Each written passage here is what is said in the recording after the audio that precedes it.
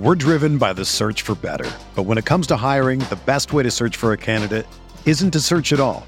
Don't search, match with Indeed. Indeed is your matching and hiring platform with over 350 million global monthly visitors, according to Indeed data, and a matching engine that helps you find quality candidates fast. Ditch the busy work. Use Indeed for scheduling, screening, and messaging so you can connect with candidates faster. Leveraging over 140 million qualifications and preferences every day, Indeed's matching engine is constantly learning from your preferences, so the more you use Indeed, the better it gets. Join more than 3.5 million businesses worldwide that use Indeed to hire great talent fast. And listeners of this show will get a $75 sponsored job credit to get your jobs more visibility at Indeed.com/Blue Wire. Just go to Indeed.com/Blue Wire right now and support our show by saying that you heard about Indeed on this podcast. That's Indeed.com/Blue Wire. Terms and conditions apply. Need to hire? You need Indeed.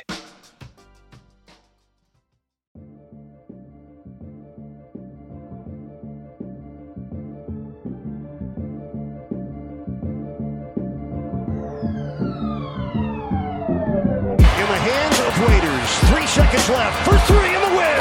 Yes! Dion has done it! I watched Marcus Morris handling the ball like he was a point guard. I watched them give the ball to Julius Randle. This brother was dribbling the ball up the damn court. First team all defense. First team all defense. I don't know about this, but Rihanna just walked in front of me. Are you kidding me? Welcome to a Thursday edition of the RotoWire NBA podcast, sponsored, as always, by the exclusive presenter of the RotoWire NBA podcast, WynnBET.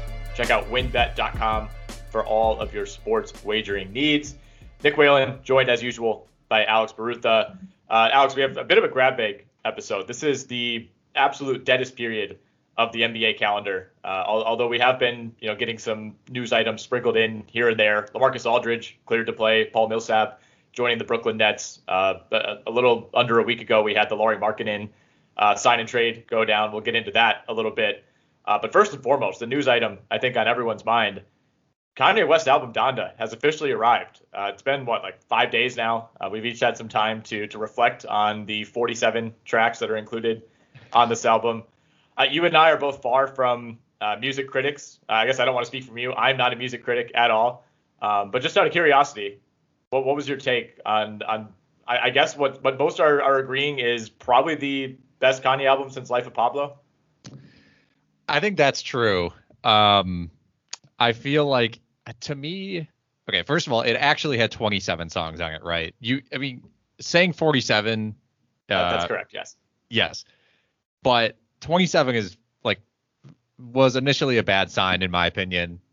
How many 27 song albums actually deliver? I feel like usually that's a sign of someone not knowing what songs are good, what songs are bad, or not having anyone in their corner being like, hey man, can we cut out half this album? Ultimately, that's kind of my whole critique of the album, is just I think it's too long. I think it's really just kind of unpolished. It feels like it's it almost feels like it's still a work in progress, which I guess is Kanye's whole thing at this point. You started with The Life of Pablo, which was kind of a work in progress when it dropped, although I feel like that's a lot more polished. It just felt very average, and most of it to me is really forgettable. There are maybe 20 songs in this album that I will never think about again. Yes. That's pretty much exactly how I feel. I think it's the best Kanye album since Life of Pablo by default, because the two in between that have been pretty much irrelevant. I think especially, judging on the Kanye scale, which is much different than most other artists. When you set the bar as high as he did with the first 5 albums, or, I don't even know how many, counting them up as we speak, the first 6 basically, you kind of are operating on a different scale going forward. So I go into listening to this album with guarded high expectations. I wasn't right, hell yeah, 27 songs. These are all going to be great because it's Kanye West. If he had put out a 27 song album in 2008, that would have been great. But I think you have to adjust your expectations for which era of Kanye West we're currently in, which is probably not his peak era. No, and I also felt like there were a lot of, to me, it felt like an album that he produced with a lot of features on it that he also happened to rap on. Like I felt like it was kind of devoid of Kanye's personality to some extent, which is very bizarre because so many of his albums I feel like are just like they're like Kanye albums.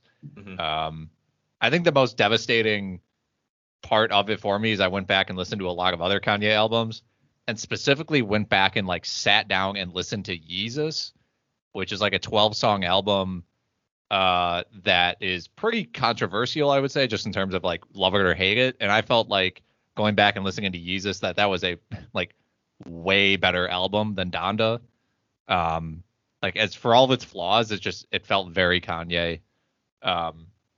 Did not think I would ever like consider Yeezus to be one of Kanye's like best albums, but yeah, well, I mean, if you're just taking the last decade into account, it's very much in consideration. That one only had 10 songs, right? I think that was part of it. Like if you eliminated the 20 songs that I will never listen to again from Donda, then it's like a really good, like EP essentially.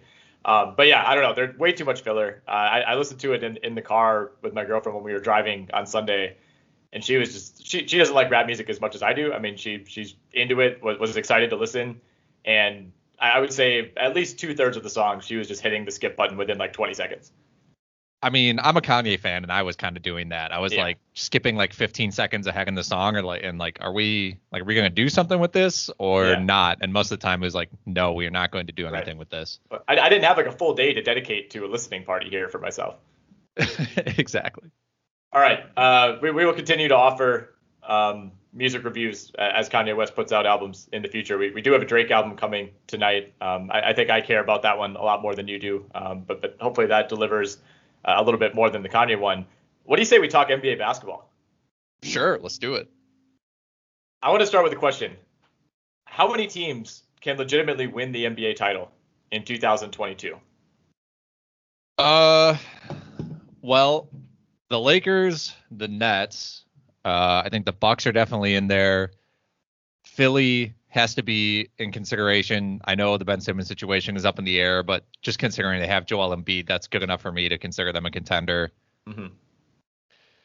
I mean, I think if you want to be like very, I think you could say that it's just the Nets and the Lakers. Like, I think if you want to be like very cut out all the wiggle room, you could say that. And if you wanted to go deeper, you could maybe say like 5 to 6.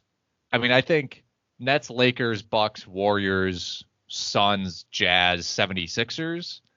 I'm not sure I'd go any farther than that.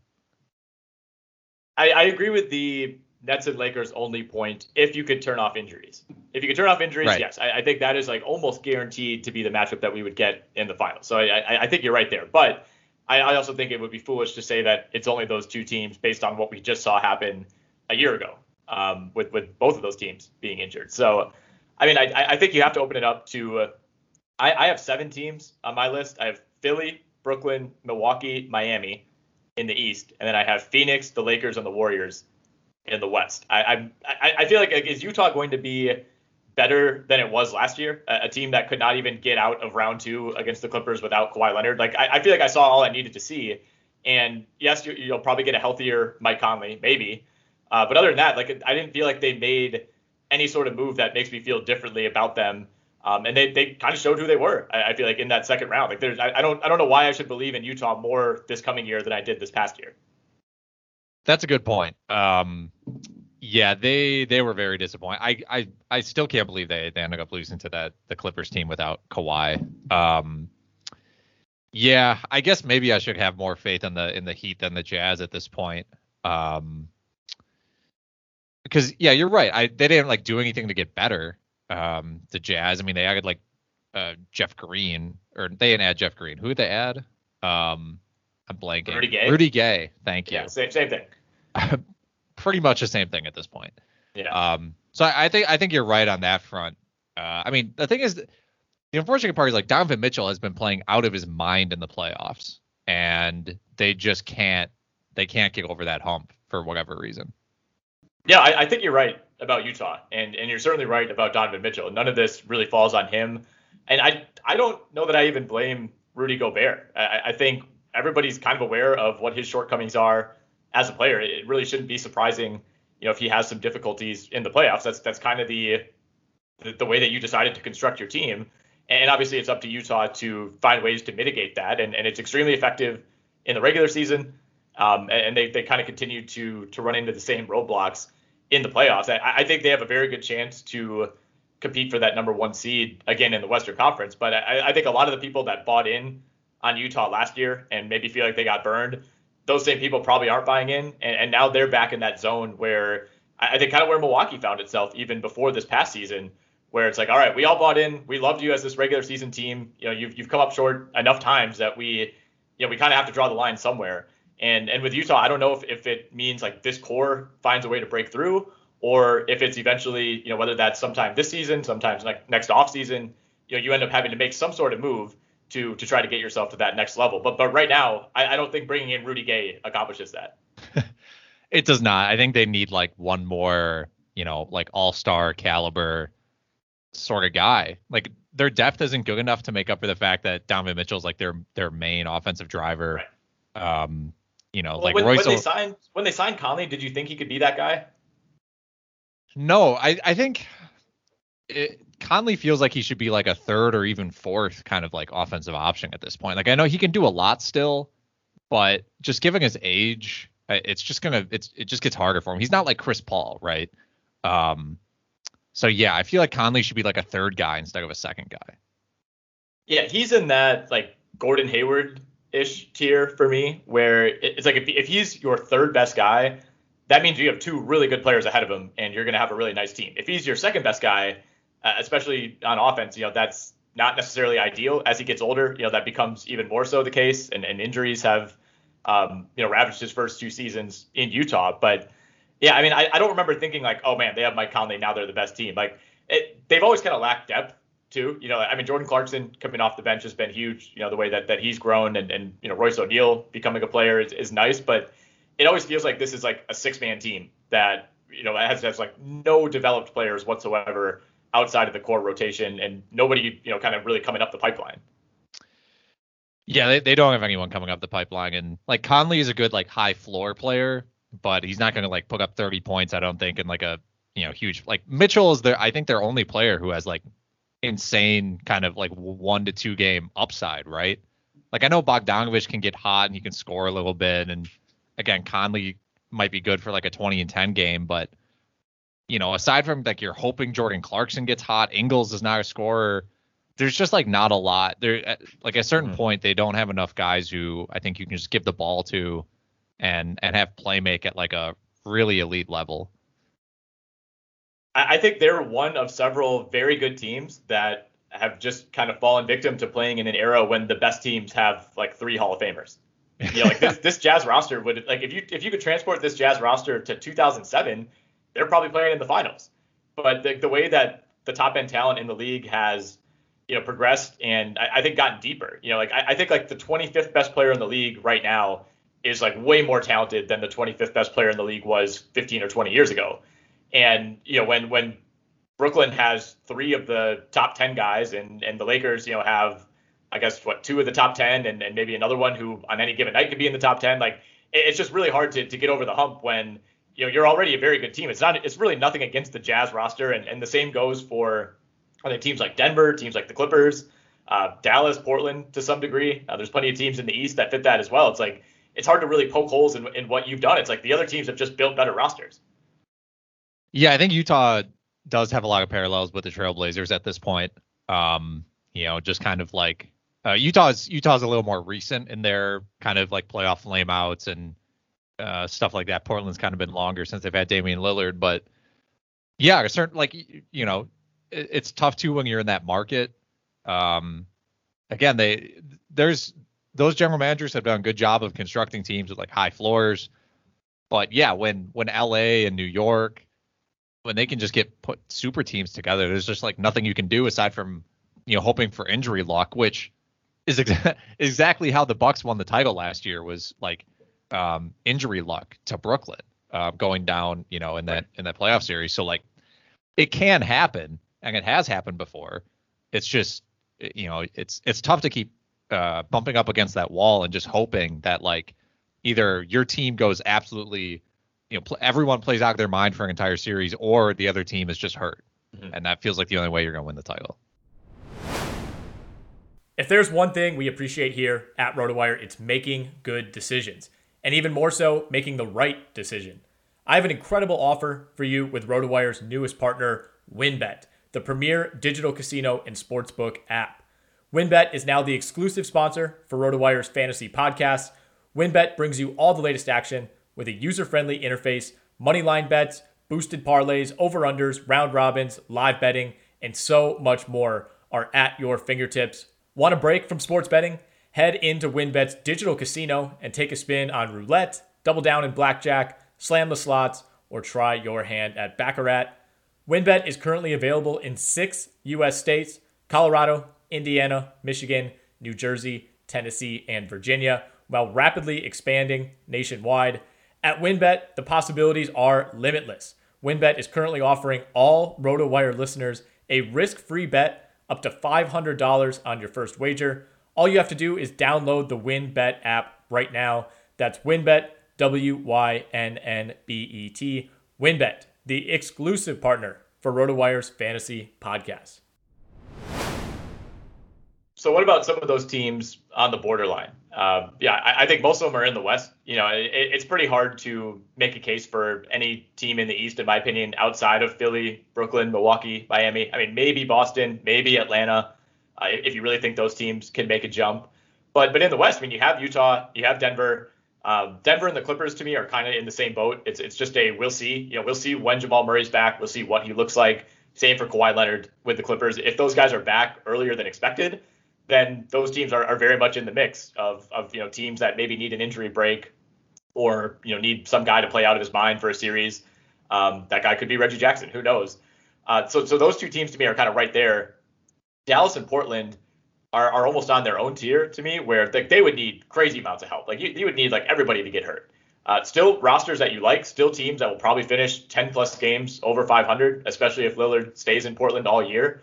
But at the same time, I don't think either of those teams made the improvements necessary to really get to that next step.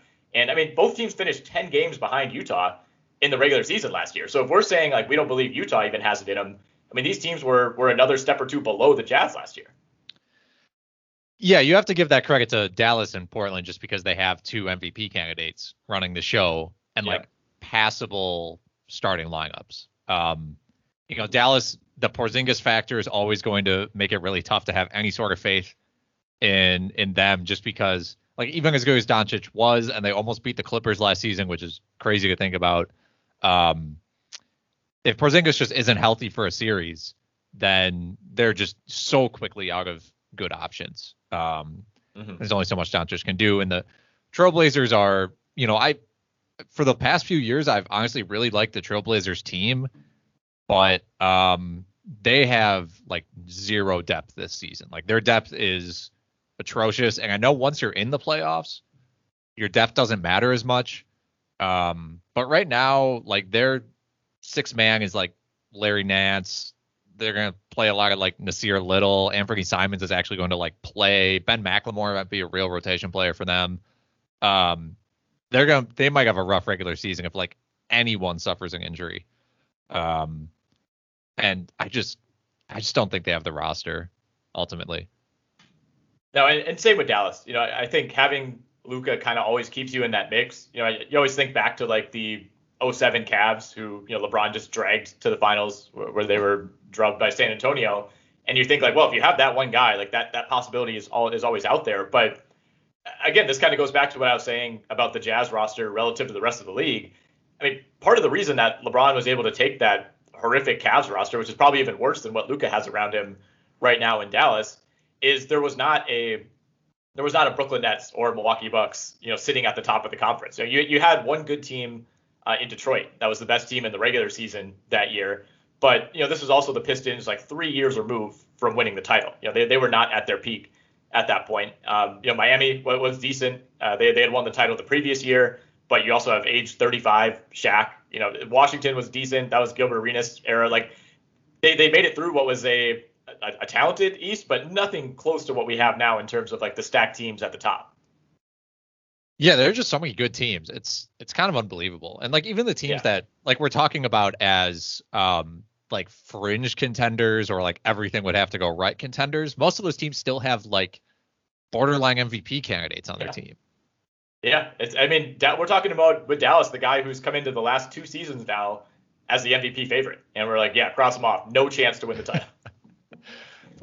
Yes, 100%. That's what I'm saying. This is literally what's happening. It's crazy. Let's kind of rewind and go back to the Lauri Markkanen deal that broke last Friday morning. You and I kind of talked about it at the time. We wrote it up for the site. We had no idea what was going on with Markkanen. There were rumors, probably close to a month ago at this point, that he was maybe on his way to Charlotte, and then those kind of died down out of nowhere. Charlotte ends up bringing in Kelly Oubre, which, especially now in retrospect, essentially killed that chance. And then out of nowhere, Markkanen signed and traded to the Cleveland Cavaliers. They give him a 4-year, $67 million contract. Larry Nance goes to Portland as part of that deal. Derrick Jones goes to Chicago along with a first rounder. I like this a lot for Portland. For Chicago, it's whatever. You're losing a guy you probably weren't going to pay anyway. You get a pick. I don't hate that.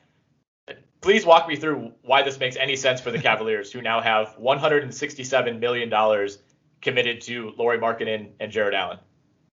I want to at least echo that I think this was an amazing deal for Portland, who, again, like I said, has terrible depth and can probably use Larry Nance at 3 positions and probably will use Larry Nance at 3 positions. For the Cavaliers, I don't know. I think this is like the, how you draft for best player available? Like that's a strategy. Like don't worry about position, draft for the best player available. Cavs just decided to do that with free agency instead. Yep. And I think they just wanted to get talent in the door, and Markkanen, like it's not even really a discount for Markkanen. Like it seems like kind of higher than what the market was for him. So that's kind of tough to like evaluate on its own, like the contract. But yeah, drafting Evan Mobley and then getting Markkanen, and it starts to make, like, if they can trade Kevin Love or buy out Kevin Love or just tell Kevin Love to like go home, then I think it starts to make a little sense, because you could argue if you're the Cavaliers, be like, well, we're just going to have a 3-man front court rotation. Like we're going to play Markkanen, Jarrett Allen, and Evan Mobley as power forward and center, and it's just those 3 guys, and they each see like 29 minutes or however that shakes out. And I think Markkanen at times could slide down to the 3 if you have to. Yeah, he could play like 5 minutes a game at the 3 or whatever, depending on the other team's lineups. And, we may end up seeing him at the 3 this season. I'm sure they'll have to try to play him at the 3 this year if Kevin Love is like available, and that's how they start the season. I don't think it's like awful, if they get rid of Kevin Love and you can slot Markkanen in as a power forward. But until that happens, like until Kevin Love is actually gone, this like really just makes things more complicated, and it just it makes you feel bad for Evan Mobley. Right. We kind of went back and forth with some other guys on staff about how to order this projected depth chart, and it's just impossible with Kevin Love there. Like it seems like he at some point is going to get moved, but he came out shortly after this trade and said like I don't want to be bought out. So okay, that means you can either be traded, which he has like arguably the most untradeable contract in the league right now, or he's just going to show up and play, which also I don't know if that's advantageous for him or for the Cavs. Like I think if the Cavs had the option to just cut him with no monetary penalty at all, they would do that in a heartbeat, right?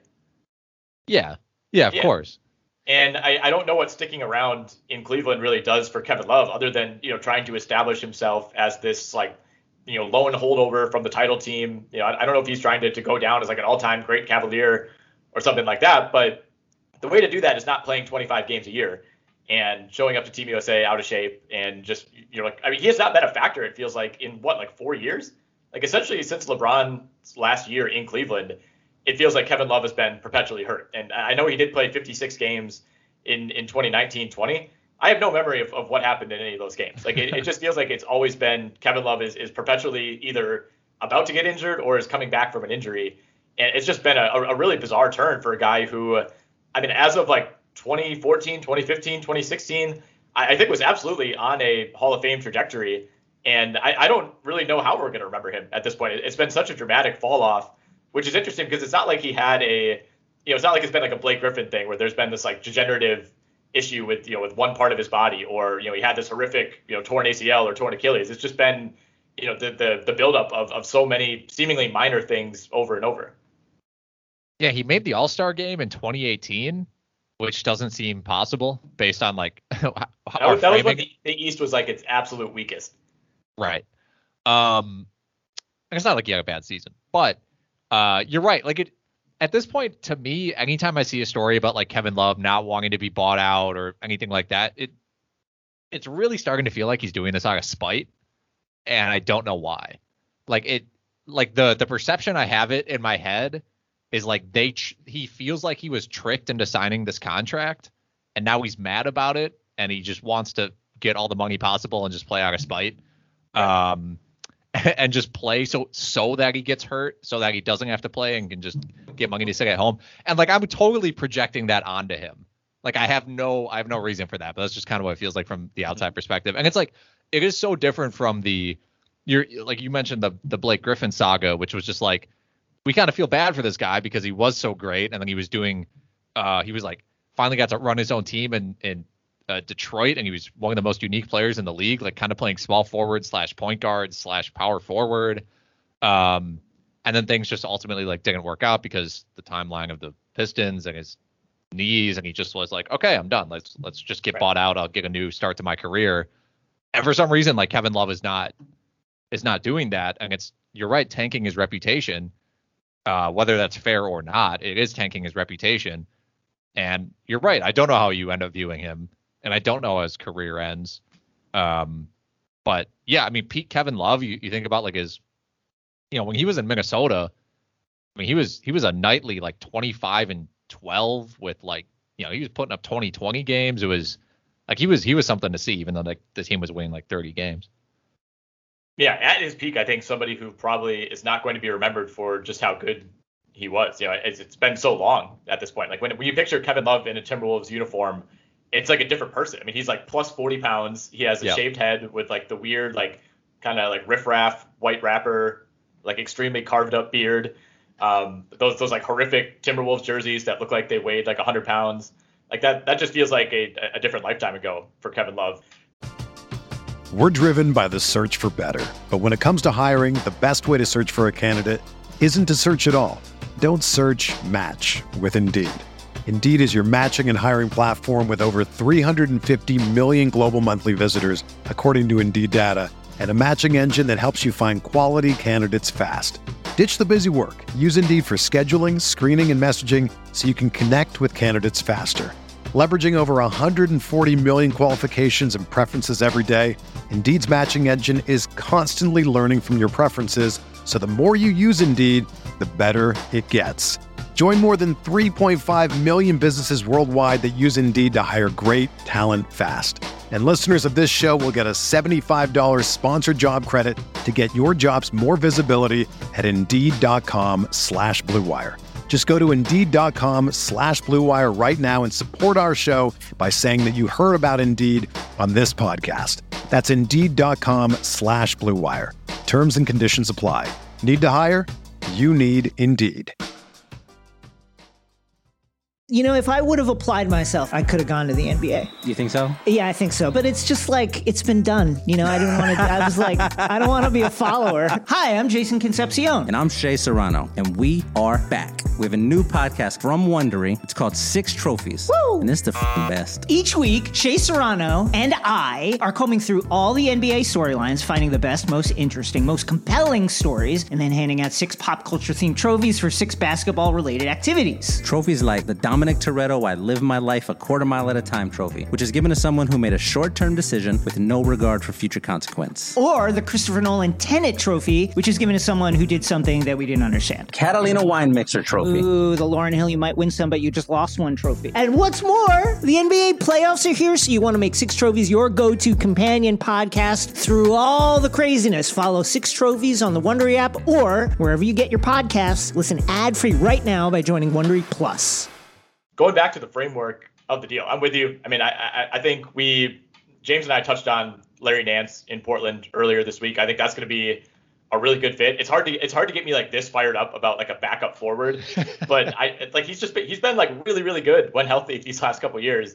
And it seems like the Cavs are like constantly trying to bring in guys to allow him to only play 21 minutes a night. And he might not see a whole lot more than that in Portland, but I mean, there are very few guys who can legitimately play 3 spots and kind of feel like you're okay defending all 3 of those spots. And I think he's going to be a really good fit. Not a piece that pushes Portland into the title conversation, but for a team that's always seemingly struggling to find a 7th, 8th man, I think he's probably overqualified for that spot. We should note that the pick that goes from Portland to Chicago along with Derek Jones is top 14 protected. So lottery protected in 22, 23, 24, 25, 26, 27, and 28. So Portland would have to finish in the lottery for 6 consecutive years in order for that pick to not convey. And even if that happens, it turns into a 2028 second round pick. So that makes me like it for Portland even more. Like there's very low risk. Worst case scenario, you're giving up the 15th pick in one of the next 6 drafts. Yeah, it's awesome. Like you said, like Larry Nance, great 3-and-D guy, can pass a little bit. I actually think, like you said, he might only play 21 minutes. I think he could play like 29 minutes a game for this team. Like they really don't have anybody. Like I know they signed Cody Zeller to play backup, but between Jusuf Nurkic and Cody Zeller, like how many games are those guys going to play? Like the injury risk of that alone could open up time for Nance at center. He can already certainly back up, again, both Robert Covington and Norman Powell at the forward spots. I think there's a world where he sees like 29, even close to 30 minutes a game. Mm-hmm. And people kind of like realize that Larry Nance has been like very, very good and like wasting his career on the Cavaliers, which I feel like if, everyone who plays fantasy like knows that Larry Nance is good and can put up numbers. But I think now like his actual impact will mean something. So Paul Millsap signs in Brooklyn this morning. Not overly surprising. He was basically deciding between like 3 contending teams and the Bulls. The writing, I think, was on the wall that Brooklyn was going to be the landing spot, which honestly, I think a pretty good spot for him. I think there's a chance that depending how this starting lineup shakes out, maybe he could work his way into there in certain alignments.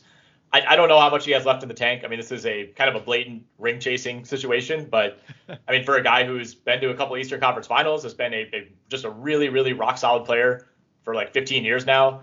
I have no problem with this. Like there's sometimes where you see a guy chase a ring and you're like, all right, like I don't even know if I want this guy to get a ring. With Millsap, I don't feel that way at all. I feel like this is well deserved. It feels like he's like been in this phase of his career for a very long time. I agree. Yeah, I think the Nets might also get LaMarcus Aldridge too, which is the other big piece of news. Yeah, that was via Shams Charania this morning. I don't know who like governs this, if it's through the league or through an independent doctor, but Aldridge is apparently cleared to return to the NBA, and it appears that he will attempt to do that. I think he is technically a free agent, so it's not like Brooklyn holds his rights necessarily, but having played 5 games for them last year, I think they would be the favorite. Suddenly Brooklyn like kind of loaded up here. Like LaMarcus Aldridge looked actually like shockingly good in those 5 games last year. He did, and it sounds like they're going to get rid of DeAndre Jordan. The saga probably officially over. So yeah, I mean they're gonna. I don't know, man. Brooklyn and LA. It's surprising. I mean, it's surprising and it's not, right? Like when you construct a super team, you shouldn't have depth. Like the nature of a super team should not allow you to also have depth. But the way the NBA works, it's just like you can get like 5 or 6 guys on, young guys on like super small contracts and like you veteran guys who will sign for the bare minimum just to like maybe hop on and get a ring. And now Brooklyn's like pretty deep in the front court. And they still have Claxton. They drafted Day'Ron Sharpe, who might be one of the best like offensive rebounders in the league already, potentially. So yeah, I mean they're loading up. This goes back to the NBA collectively allowing them to hold onto Joe Harris in the Harden deal. Inexcusable.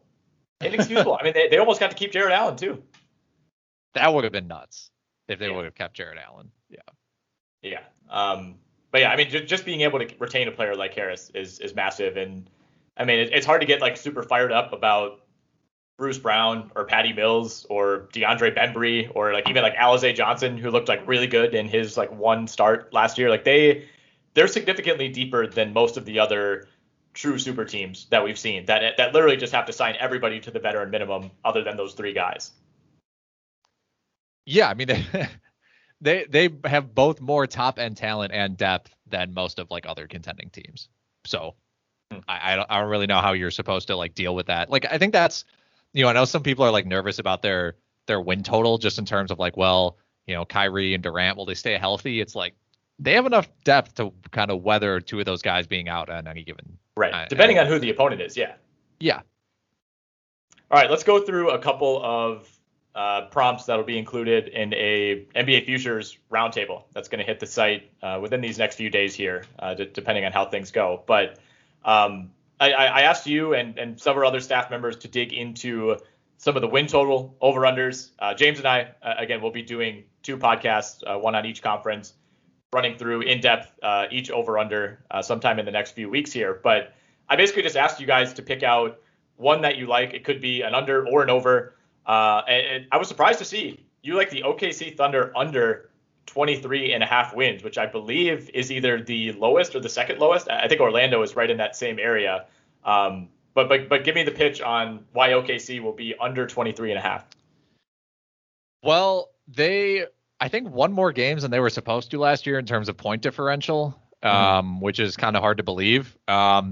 So this is per Clean the Glass, but last year on a on an 82 game season rate based on their point differential, they were supposed to be a 14 win team.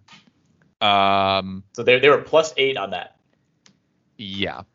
And so they had the highest win differential in the league compared to their point differential. And as much as I love Shai Gilgeous-Alexander, he's not going to save them from being terrible. And I just, man, like the player, so the two players on this team who could end up taking the second most just field goal attempts are Lou Dort and Darius Bazley, who both shot under 40% from the field last year.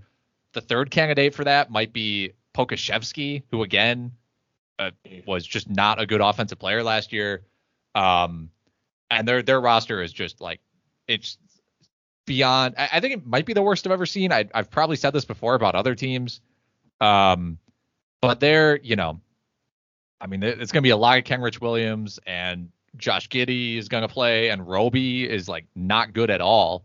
So I just, the way I generally look at over-unders is like, is it more likely this team goes 5 games like over or 5 games under this number? And for me, like, I don't know how the Thunder would win like 29 games. I don't see how that's possible. And to me, I think it's just more likely that they'd win like 18 games. They definitely overachieved last year. That's for sure. And that's crazy to say about a 22-win team, but they did. I mean, they won. I think they won a lot of games that the front office secretly would have preferred that they did not win. And honestly, it came back to hurt them. I mean, they should have been clearly one of those teams that had the highest odds, to, or at least to end up in that top 3. And they end up picking 6th. And part of that is just luck, bad lottery luck. I get that. But, I think for a team that very clearly, I don't think anyone, like fans, players, like everybody knew the mandate, right? It's not like this was just a team that expected to compete for a playoff spot and things went wrong and all of a sudden they're bad. Like they went into the season trying to be the worst team and ended up finishing with the 4th best or 4th worst record and not having, one of those bottom 3 slots where you have a chance at the number 1 pick. So I guess the question is, like, as your timeline moves along, like you can't do this forever. You're not going to tank for 4 straight years. Do they try to be even more aggressive and say we better finish in the bottom 3 this time? Or do they try to at some point take a step forward and actually play SGA and Lou Dort 78 games and try to win as many games as they can? My guess is like you kind of have to skirt the line, right? Like I feel like the Sixers are the only team that ever like truly tested it and was like, we are going to go out of our way and blatantly try to lose games. And there was enough brushback that I feel like we haven't really seen a team since then really commit to that mandate. Yeah, and they won so few games last year, and they And they still had they had Al Horford. They had Al Horford play 28 games. They had George Hill play 14 games. Hamidou Diallo would be like one of the best players on this team. He's not there anymore. Svi Mykhailiuk played 30 games for this team, would be one of the best players on this team. None of those guys are there. They have Derek Favors, who maybe they'll play him. I'm not really sure. I mean, that could easily be a Al Horford situation where he just like gets sent home. Yeah. So I think this team is definitively worse than they were last year. And like, I think the only way they hit this over is if Gilgeous-Alexander plays 82 games and, basically puts up all-star numbers, which he was putting up borderline all-star numbers last year, but he wasn't, he only played 35 games. I also considered the Magic's under, which was 22. But they were better than OKC last year, and I think they have better depth than OKC this year. Yeah. And I feel like they might actually I feel like the Magic actually have like the personnel to play half decent defense, especially if Jonathan Isaac stays healthy. Right. So that one I wasn't as confident in as the OKC Thunder. Yeah, I think you're spot on about Orlando. They have some injuries. Fultz is going to take a while probably to get back from the torn ACL. We're not really sure on Jonathan Isaac. If he's ready to begin the year, that's huge. I wouldn't necessarily expect that given the extent of his injury issues, but they're a team that I could see starting like 1-13, but then playing like pretty well once they get their guys back. Because even though there's not a lot of talent necessarily on these teams, I mean, like if the whole roster's healthy, you can throw out a Jalen Suggs, Markelle Fultz, Chuma Okeke, Jonathan Isaac, Wendell Carter starting five, which that's not going to beat the good teams, but it's going to beat a lot of the bad teams. And like you said, like at least on paper, that should be a pretty good defensive team. And if they can find enough shooting, which has always been an issue for Orlando, it's basically just been like Terrence Ross is shooting all of their threes. If they can get enough shooting around a passable defense, like that's enough to at least keep you out of the absolute basement. Yeah, they have enough guys to they have enough guys to even survive an injury from like one or two players. They're just in a spot. They're in a more like traditional like rebuild rather than like a full on tank. Well, and yeah, they have NBA players in their rotation. They're not good NBA players, but like OKC is pulling guys out of nowhere. There is not a Gabriel Deck or a Charlie Brown, Josh Hall. Like these guys were playing real minutes for the Thunder last year. Yeah, 100%. And I think even the Josh Giddey pick signals that the Thunder are not interested in trying to win anytime soon. Like that to me felt like a very deliberate, hey, we're drafting this guy because he fits what we're trying to do in the future.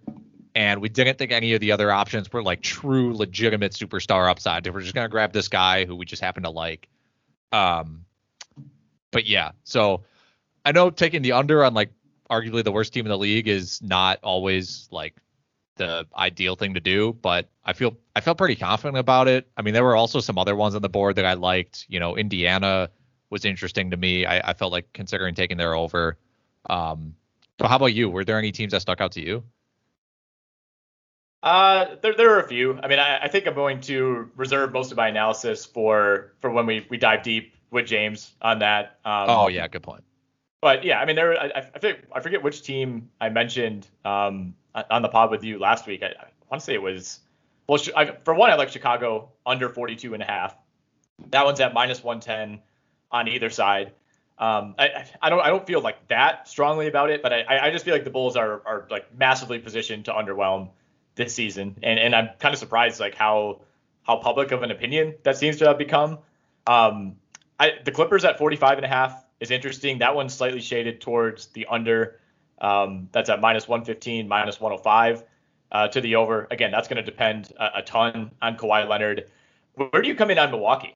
54.5, not an outrageously high number for a team that has gone for it in the regular season before, has kind of a group of guys who in general are pretty healthy and in general are pretty competitive, not guys who are looking to sit out games. Obviously they're coming off the title.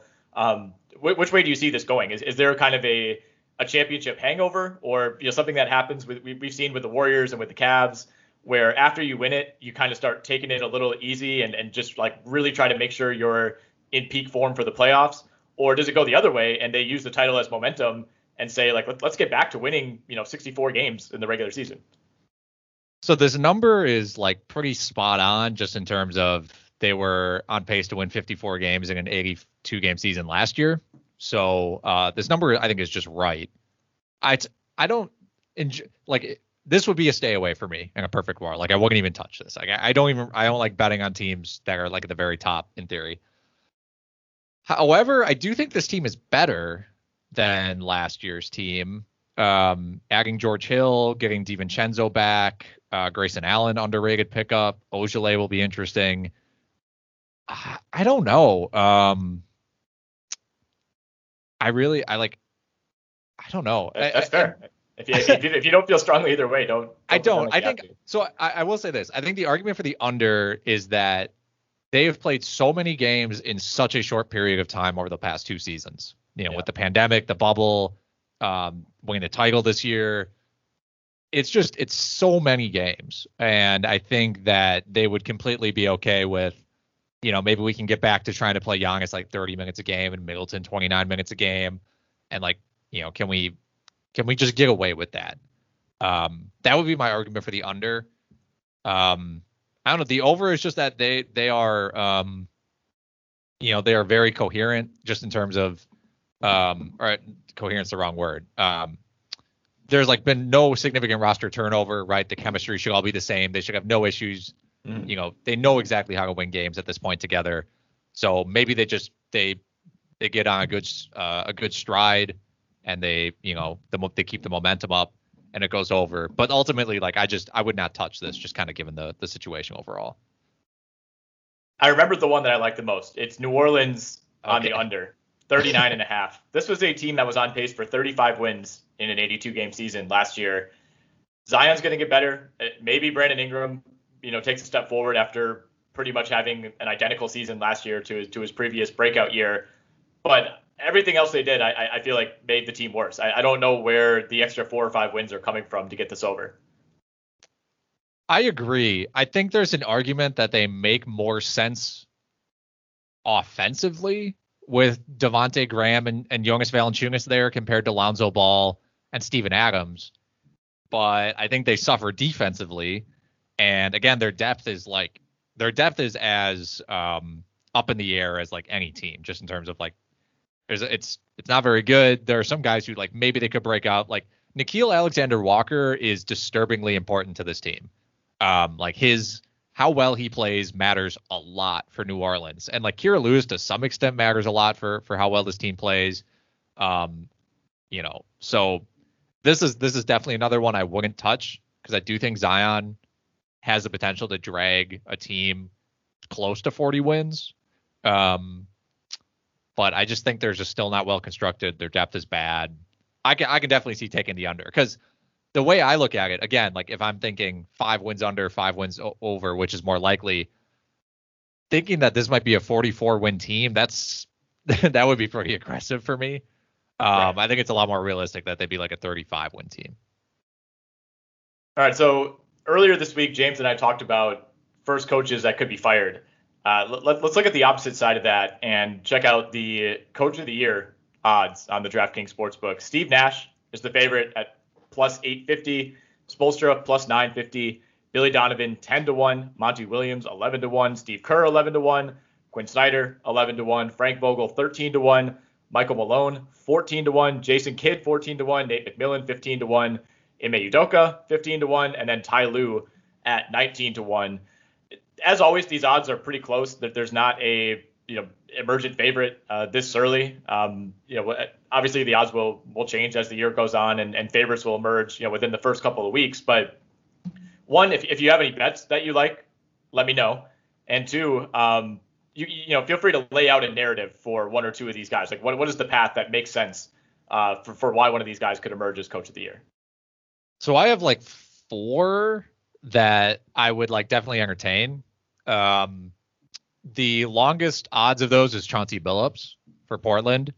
I think just on the narrative of, let's say Portland plays really well, and if they play really well and Lillard ends up wanting to stay and they somehow get they're somehow the 3rd or the 4th seed in the West and it looks great, then he's going to be in contention, because first of all, it would be a massive improvement from a team that had almost no roster turnover, and it could ultimately lead to Damian Lillard staying in Portland, which would be like the most impactful thing that's arguably ever happened at the franchise. And he's 30-1. Billups is. I guess I'll give you my next one, which would be Rick Carlisle. Just another one where, I mean, I think the Pacers were probably the worst coach team in the league last year. I mean, they openly hated their coach. He got fired. And again, they made like very little roster movements. And I think that always helps in the coach of the year argument. Like, I know Billy Donovan is like third in the odds, but like the Bulls made so many roster changes. It's like, how much credit can you put on Donovan? And again, like Rick Carlisle, we know he's one of the best coaches in the league. So if they play up to my opinion, what is their roster's potential? Because I love the Pacers roster. Then I think he's definitely in the mix at 20-1. I love the Carlisle call, especially at that number. I mean, it's a guy who has won the award before, but I also feel like it's been long enough. I mean, I think he last won it. I mean, he won it in 2001, 2002. Yeah. So yeah, it's definitely been long enough. Not the same league anymore. Yeah, right. Like, this is not an award that you ever win like back to back. I don't think that's ever happened as I'm looking at the list here. I mean, in a lot of ways, it's like the most improved player award, right? Where it's not necessarily, it's just kind of like who kind of comes out of nowhere, I guess, or defies expectations. And if you win it one year, all of a sudden you have expectations, so you really can't win it the next year. But again, it's been almost 20 years. I think the narrative for Carlisle makes a ton of sense. It's a team that, like you said, hated its coach last year, underachieved, didn't even make the playoffs. And then, if they come in and win 7 or 8 more games in the regular season, they're the 5 or the 6 seed. Obviously this award is voted on before the playoffs, but if they win a playoff series, I think that narrative, because it's Rick Carlisle and it's not like some rookie coach or, some unknown assistant who was promoted, I think a lot of the credit would go to Rick Carlisle by default. Deserve it or not, who knows what's going on the inside. But if that team makes a big jump, because he's Rick Carlisle and is a future Hall of Famer, he's going to get a ton of credit. So I'm actually surprised that he's listed at 20-1. Yeah, I'd much rather be holding the Rick Carlisle Coach of the Year ticket than the Pacers like over 42.5 wins ticket. Because I think that's a great way to put it. Yeah, because if they hit over on that, there's a chance, or there's a very good chance that Rick Carlisle's like at least in the top 3 for this award. Yeah, if they win 49 games, 50 games, who knows if they magically stay healthy. The problem is they have a lot of like injury prone guys on the team. If 50 games gets it done. If they win 50 games, he's winning Coach of the Year. I think so. Yeah. I was going to say the other 2 names that I just highlighted were Nate McMillan and Michael Malone. Mm-hmm. McMillan, just because we saw what he did last year in the playoffs for the Hawks and just down the stretch. And I don't think people are going to count against him that he wasn't in contention for it last year. I don't know exactly how to phrase that, but let's say the Hawks continue what they did last year. Right. They get DeAndre Hunter back. The team plays well. I mean, they still have great depth. They're another team that's like in the potential for 50 games. I think he could win it. And then Michael Malone, just because Jamal Murray's out half the year at least with a torn ACL, and if they can hover around, that those top 4 spots in the West with Jamal Murray out, then you have to give Michael Malone credit just because of that. But that might be, in my opinion, the weakest one, just because I think Jokic just gets too much of the credit for that team. Like, he's the MVP. I think he would just get too much of the credit for holding them together. His numbers would be so ridiculous that I think people would just not even care about Michael Malone. It does feel like both Malone and Quinn Snyder should have won this award already, and neither of them have. So like I do think at some point like they're kind of next in line, I guess. Like if Utah just keeps ripping off 50+ win seasons, eventually it's going to go to Snyder. The problem is there's always been like one guy with a better narrative than him. Like he always seems like the shoe-in at the All-Star break, and then someone else emerges. And that's kind of been the story for Malone as well. One bet I will say I don't like is Monty Williams at 11-1. Last year was Monty Williams' time to win it. And, it ended up going to Tibbs. I think deservingly so. The Knicks definitely overachieved. And I don't think there were any issues there. But the Suns now have expectations. Like they're not going to play dramatically better than they did last year. Like I feel like 9 times out of 10, Monty Williams would have won it last year. There just happened to be a slightly better narrative with Tibbs. I'm with you 100%. And last year would have been tough for Monty Williams to win it because, again, the roster addition of Chris Paul, and you can almost put the entire, their whole season on Chris Paul being there. And that's pretty much what happened. Yeah, it is what happened. I don't really like any of the top four for pretty much that reason. Like how many games would the Nets have to win for Steve Nash to win Coach of the Year with this roster? 70? Well, that's what I was about to say. I mean, if you look at like Steve Kerr won it the year that the Warriors won 73, and we're coming off of winning the title.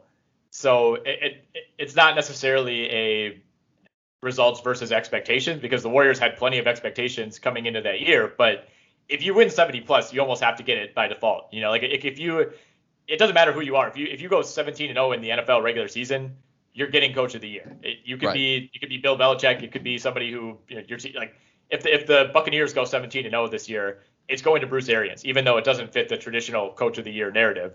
So I get why Nash is the favorite, because if we're to believe that the Nets are by far the best team in the league, there is a chance that they do stay pretty healthy and win even if they win 68 games, that's probably enough, right? Yeah.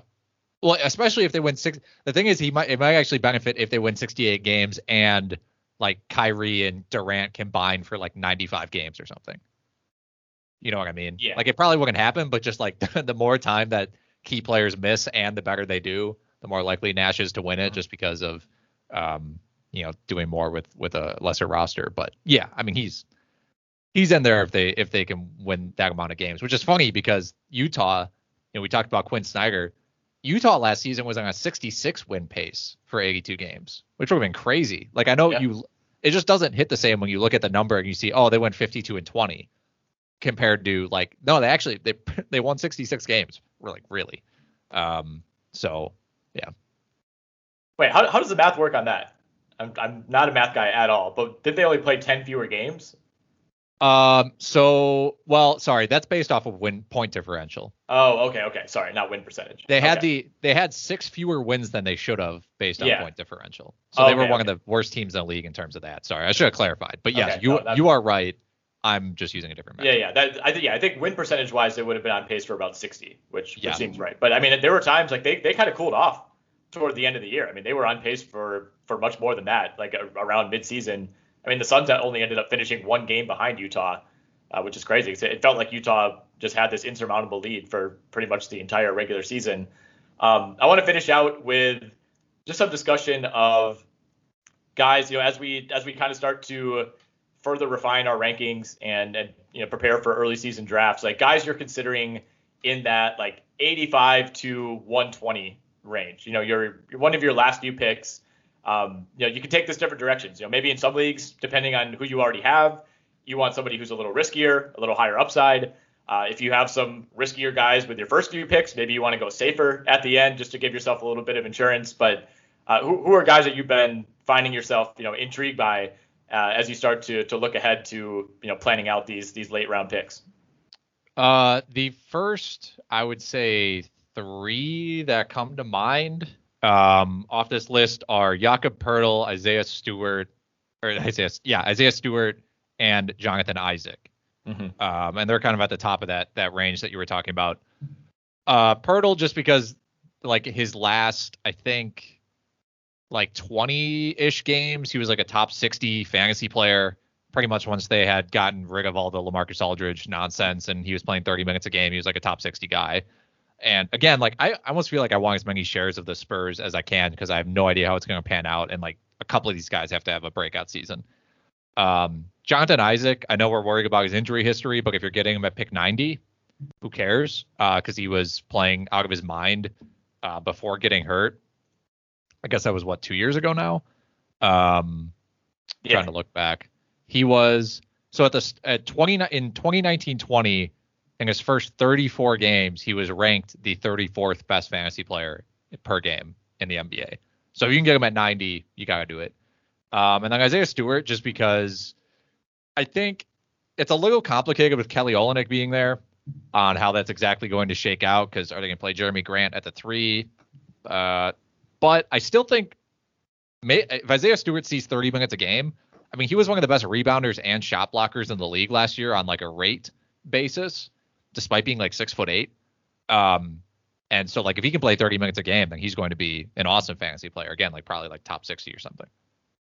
Yeah, I know we have him projected relatively conservatively at like 24 minutes per game, I think, and he's still hovering around the top 100, mostly because of that shot blocking. I mean, he led all rookies in total rebounds and total blocks last season. He 1.3 blocks per game in just 21 minutes. And, a lot of those games, early on, he's just like coming off the bench for 8 minutes at the end of the game. It really wasn't until March, April, and even into May that he started playing meaningful minutes. Like you said, I have no idea how the Olynyk thing is going to work out. Like as soon as they got rid of Plumlee, it was like, all right, awesome. They're just going to hand it over to Isaiah Stewart. And like, no, we're bringing in a new Mason Plumlee. And I feel like it's going to go the same way, right? Like I think there's a pretty good chance that Olynyk, plays big minutes early on. Maybe the Pistons look fairly competent. And then halfway through the year, they decide like, wait, why do we sign this guy again? And I could kind of see it going the same way where, Stewart is significantly more valuable over the final 2 months of the season than he is the first 3 months. Yeah, that's the thing with if you draft Isaiah Stewart, you probably got to be patient. But like I was saying, he was 17th in the league last year in rebound percentage and 8th in block percentage. Like it's just minutes for him that he needs. Yeah, absolutely. I'll give you a few of mine. I have Poeltl on my list, and I think I like him even more since there were reports, I think over the weekend or maybe earlier this week, that Thaddeus Young could eventually be on the move. He's an expiring deal. San Antonio, I think, could trade him before the season starts, potentially. If I were the Spurs, I would not do that just because they have extreme lack of depth up front. I think he could actually have a huge year for them if he stays in San Antonio. But if he does remain there, I think there's a very good chance he's bought out and is probably like the number 1 or number 2 guy in the buyout market midseason. So, maybe you do have to be a little patient. But I think Poeltl, assuming he's in that starting role for most, if not all, of the entire season, I think he's going to be a steal because I feel like everybody just decided that he was bad, and he's still not that good, but he's not an exciting player to have on your roster necessarily. He doesn't look like he would be all that good. So I think there's a pretty good chance that unless you're playing in a really high level league, like you could still get Jakob Poeltl at a relative discount because I don't know if a lot of people were following how good he was over those last 25 games. Yeah, he can pass a little bit. He's a really good shot blocker. His free throw percentage is going to kill you, but he has a good field goal percentage. He's not like an offensive creator or anything like that, but they clearly trust him, and he's a good traditional center. And if you can get 30 minutes per game and you're that level of skill in the NBA, like you're going to have like top 60 upside. Yep. I went Chuma Okeke from Orlando, kind of my honorary Isaac spot. I think he's a little safer. Maybe doesn't have the same level of upside, but I think he's going to play a ton of minutes, can play multiple positions, should be one of those guys that probably doesn't do anything huge in any one category, but I mean, he could average 13 points, 7 rebounds, 2.5 assists, 1 block, 1 steal, shoot a good percentage. Like I think he has a chance to be one of those, like, then there aren't really that many anymore in the league of like guys who are like dramatically better in fantasy than they are in real life.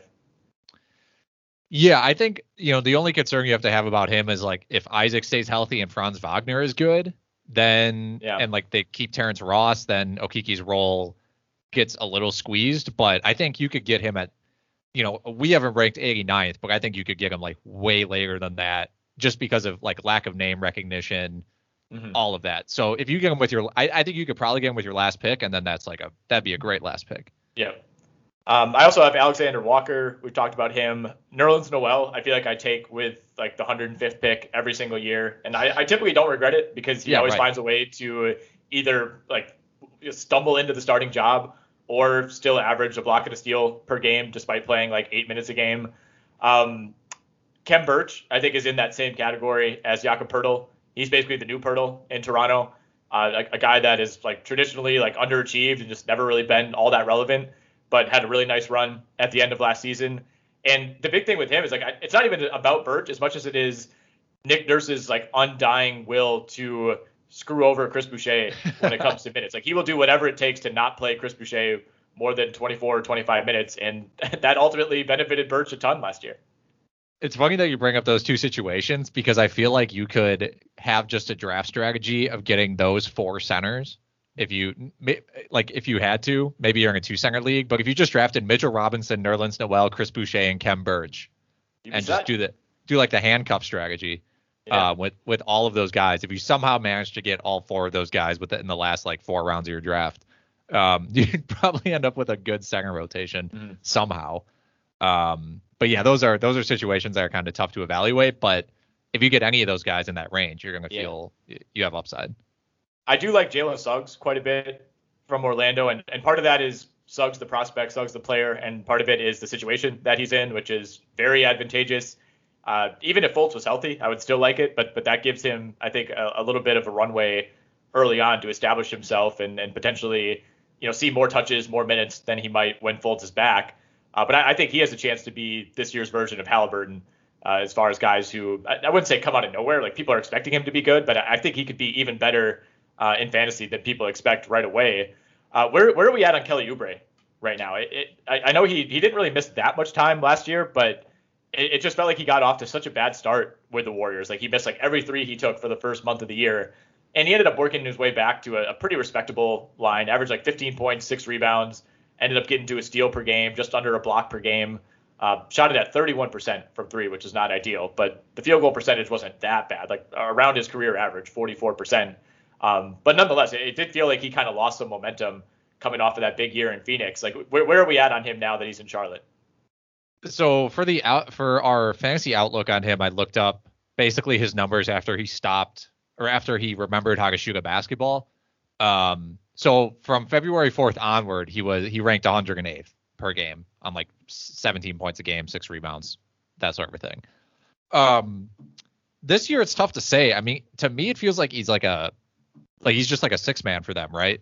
But a lot of it is going to depend on if James Borrego plays a lot of small ball, because I don't know what they're going to do with Mason Plumlee.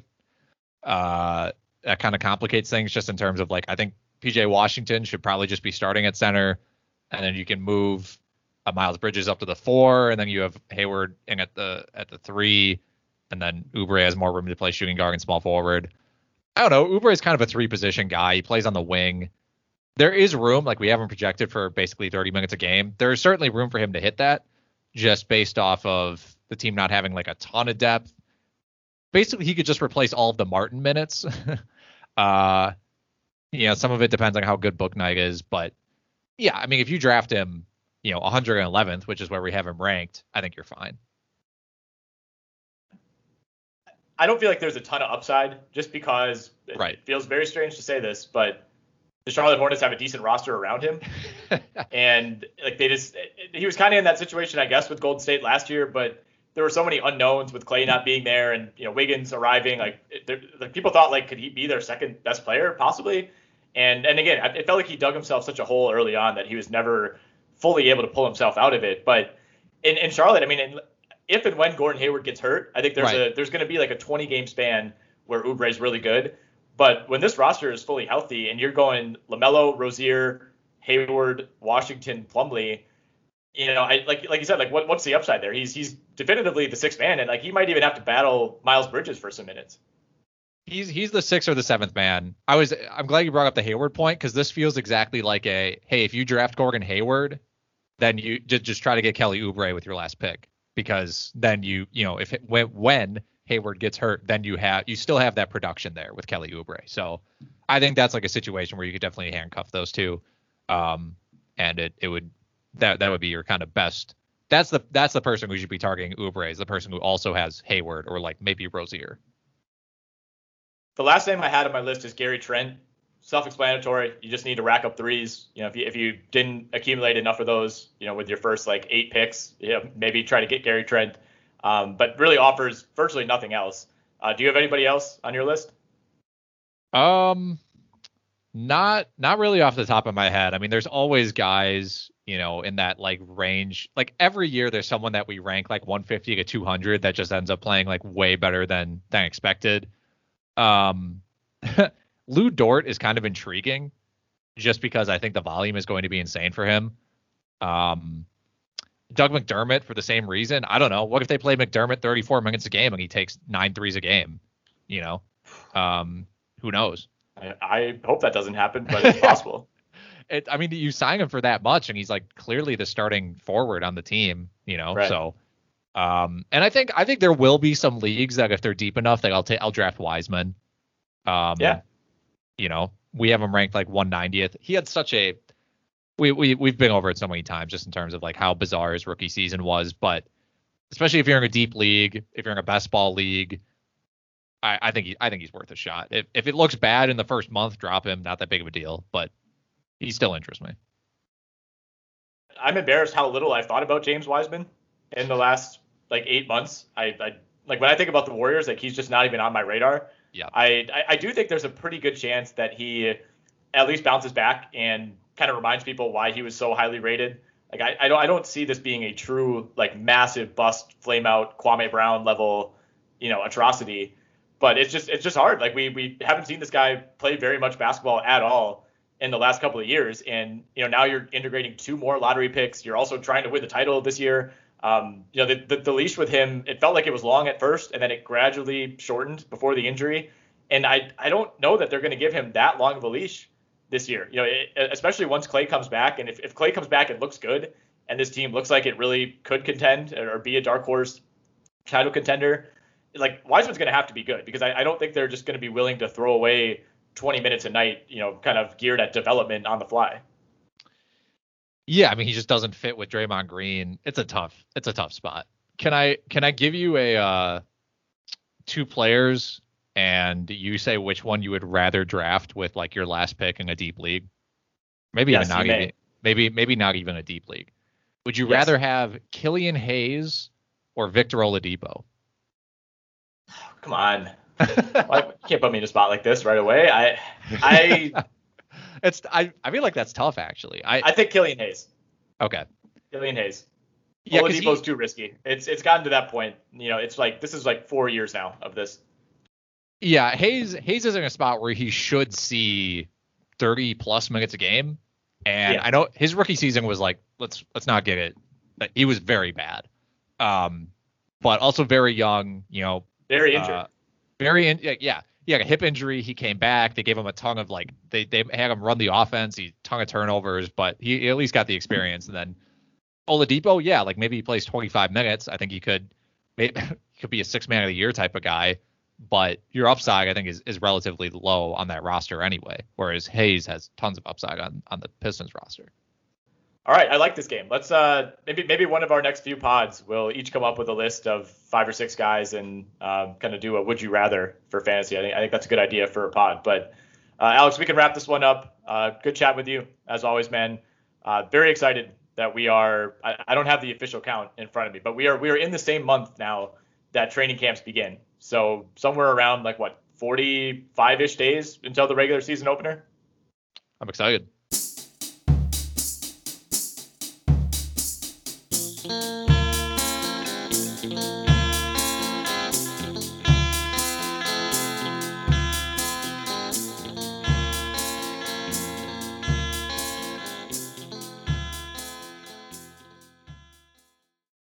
Whether you're a world-class athlete or a podcaster like me, we all understand the importance of mental and physical well-being and proper recovery for top-notch performance. That's why I'm excited that Unified Healing is sponsoring podcasts on the Blue Wire Network. Unified Healing is a new and super innovative global network of wellness centers powered by Energy Enhancement System, or EE System. If you haven't heard of the EE System yet, then you'll want to listen up. This technology promotes wellness, deep relaxation, purification, and rejuvenation. Wherever you are across the globe, access to a center is easy and affordable. Interested in experiencing the EE System technology for yourself? Go to unifiedhealing.com/bluewire to learn more and find a center near you. That's unified, UNIFYD, healing.com/bluewire. No material or testimonials on the Unified Healing website are intended to be viewed as medical advice or a substitute for professional medical advice, diagnosis, or treatment. Always seek the advice of your physician or other qualified healthcare provider with any questions you may have regarding a medical condition or treatment and before undertaking a new healthcare regimen, including EE System.